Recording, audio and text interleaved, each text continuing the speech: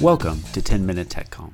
This is Ryan Weber from the University of Alabama in Huntsville. Most of my listeners have the challenge of explaining technology so that people can understand it and find it meaningful. Today's guest takes on that challenge from a slightly different direction. So I'm Sidney Fussell. I'm a reporter with The Atlantic. I've been here for about 6 months. Before that, I was at Gizmodo. I write about surveillance, data, and race. I'm an Arkansas native, hence the accent. As a technology reporter for The Atlantic, Mr. Fussell writes about how recent technology trends and cutting-edge developments affect society and culture, especially marginalized groups and people of color. Among his recent stories from The Atlantic are one about how San Francisco wants to ban government face recognition software, how students at Parkland are being surveilled, how Walgreens is employing facial detection to figure out who buys groceries, the ways that automation is remaking service work, and the future of data collection and data mining.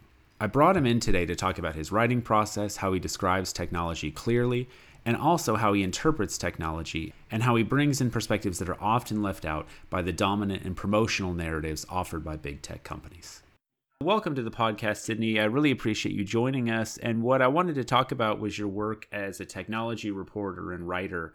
And as I understand it, what you do is you take new technology developments and trends and kind of interpret them for audiences. So to start out, how do you decide kind of what technology trends you want to write about?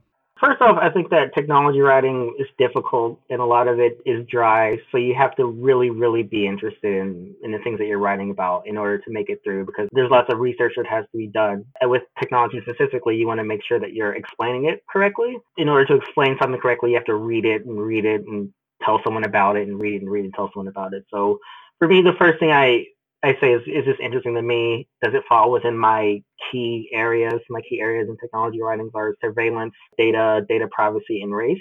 A couple of stories I've been working on that were really interesting to me. Well, let me think. One I did recently was about cashless stores. So a lot of stores around the country are going fully cashless.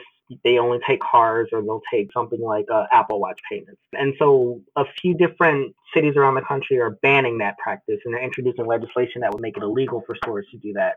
And so I was interested in, the technological aspect of how do you remake the store? How does the store changes when you switch from cash to cashless? But I was also interested in the unbanked people, and those are going to be people who don't have access to cards, who don't have traditional economic power. Those can be, homeless and disenfranchised people. So a story like that, I saw a press release about, I think it was Sweetgreen, the salad chains, that they're going all cashless. And so I was just like, what if you don't have a debit card?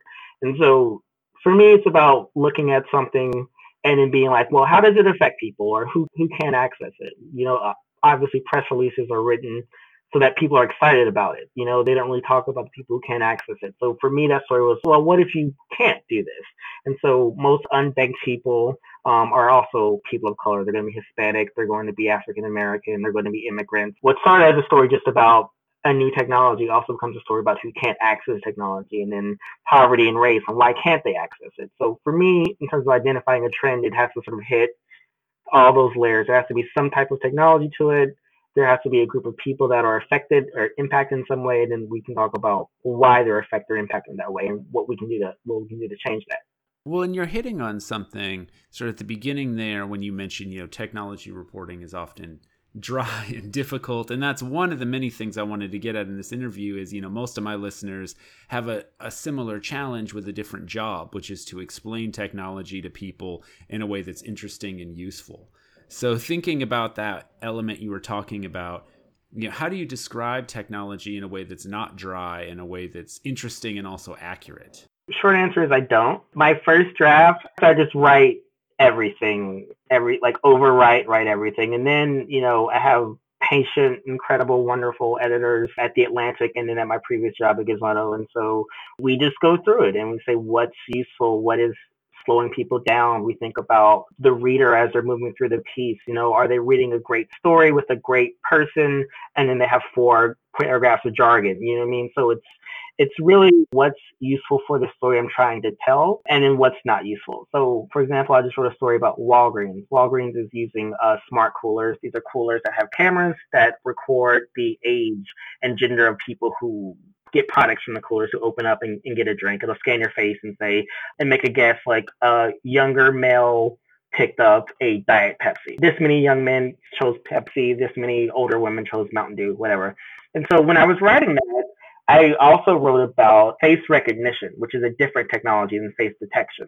And so my editor went in and was like, okay, keep the description of what the Walgreens cooler does, but take out these two graphs about face recognition, which is a different but similar technology. So really, you want to give people context, but you also want to keep the story moving. And so I love all this stuff, which is how I'm able to get through some of the drier stuff. But it's about having the enthusiasm for wanting to read about it and research it and be able to explain it simply, but also sort of paring that down and being like, okay, that's great, but like an average person is not going to read 4 paragraphs about this. Calm down a little bit. What's actually useful? I'm curious, how many drafts do you write? You're talking about, you write this initial draft, you meet with your editors. How many drafts do you think you put together of a piece before it gets on the site or the magazine? Probably between 5 and 7. So first it's just going to be an outline in the loosest sense of the word. It's basically a list of words. Then it goes from a list of words to a list of ideas. Eventually we'll get to sentences. And eventually we'll get to paragraphs.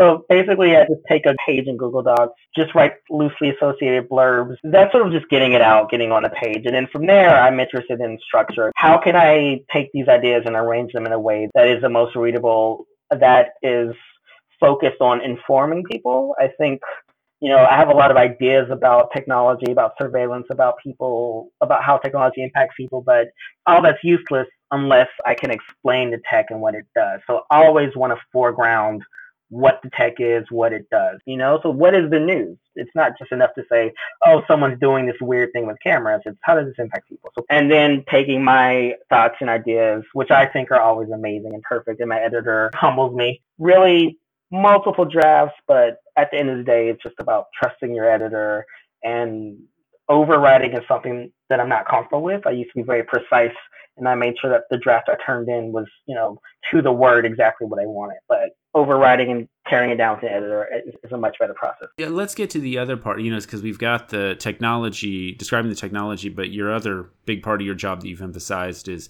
how does this affect people, especially, people who may be left out of the technology, who may experience negative impacts of the technology, the cashless restaurants and stores is a really good example. How do you kind of identify that angle in your story? Who's impacted, maybe who's left out? How do you find those elements of the story? I think the impact angle is difficult because the impact angle is the most important part of any new technology that's rolling out, but the impact angle is usually pre-written. So for example, with the smart cooler piece, they already had a very lengthy section about this is how great it is for stores, and this is how great it'll be for Walgreens. This is how much more customers will enjoy it. The thinking is that you'll be able to tell what customers want in real time, and you'll be able to stock it for them. So the impact angle is already pre-written by corporations, by big tech. So usually it's about just working from there. So if they say this will be great for the store and for customers, it's like, well, let's think about that. Let's work with that. So really, it's about, I would say, being critical. Don't be cynical, because that's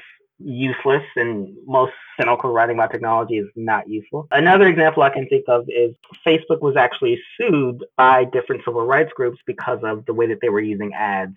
And so Facebook had an ad targeting platform where you could target people based on the things that they had liked. But you could also exclude people based on the things that they liked. And so what ended up happening was, if someone was putting up an ad about a new job or about a new house or apartments, or they wanted to say, hey, we have a real estate showing going, you could exclude people based on what they like. So if someone liked, for example, English as a second language, if someone liked BET, Black Entertainment Television, if somebody liked Telemundo, you know what I mean? You can make it so that they don't see your ads. And so what ends up happening, of course, is that Black and Hispanic people don't see the ads, which is a violation of the Civil Rights Act, which says that equal housing, equal opportunity employment, et cetera, et cetera. And so that was not a secret. Facebook was very happy to tell advertisers, hey, you can include and exclude people based on ads. That idea of who it was impacting was pre-written. It was impacting sellers and vendors who had a very clear idea of who they wanted to target and who they did not want to target. So again, it's just taking this idea of, hey, you can talk to whoever you want, and thinking, well, who gets left out of that? Who gets left out of that, and then why? And is it a demographic? Is it a specific? Is it a protected demographic? And so, really, you have to do a lot of analysis, sort of working backwards. This is how I work. Is just working backwards from what the company says the impact is going to be, or who they say it's going to benefit. Because often I found that the interests of these companies and the interests of, marginalized people, et cetera, it can be at odds. So what you're saying is, the company releases some press release about how great the technology is and sort of your process is. And I like your distinction between being critical and cynical, right? But your process is, okay, so who is not going to benefit from this, or how might this affect especially marginalized communities in ways other than the way that the company is advertising that it's going to work? Absolutely.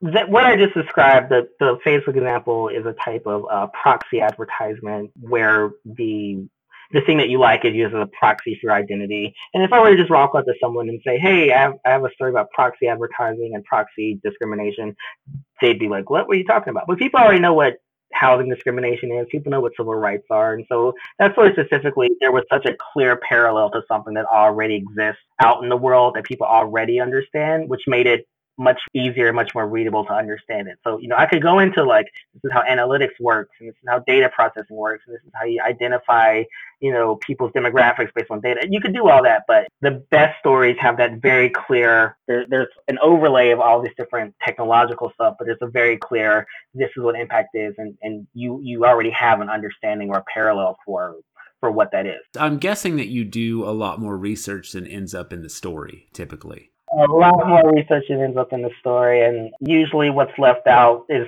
usually enough to sort of make another story or something to approach later. But yeah, lots and lots of research that doesn't go in the story. But also, I think that the reader can read discomfort. So if I'm describing something that I'm not fully aware of how it works, I'm sort of cutting corners because I'm comfortable with how to describe it, I think the reader will pick up on that very quickly, and so and they'll go get it from somewhere else. They'll read someone else. Yeah, so that extra research gives you some confidence that comes across in the page, even if the specific information that you researched isn't always there. That's a great way of putting it. I do think that the overdoing the research really is just about confidence on my part, feeling like I have a good grip on it. At some point during the drafting process, I can sort of tell when I'm like, oh, I know what this is, I can handle it, versus, I'm only about 50%. Let me read a few more things. And so that's where the thing about passion really comes in, because I just have to read a bunch of white papers, which are going to be very inside baseball, tradey, only inward facing. The thing that I was looking for how it worked, it was in these white papers. So you're going to have to read a lot of dry things that are meant to be read by people in the industry, or you have to listen to a lot of videos where speakers are only talking to other people that are, C-suite level execs within their industry. And so it's worth it for the confidence boost and better writing, but yeah, it's dry. It's very, very dry. Well, there are members of my audience who will be thrilled that someone is reading white papers. Thank you out there. Yeah. All right. Well, hey, thank you so much, Sydney. I really enjoyed talking to you. Thanks. I'm glad it went well.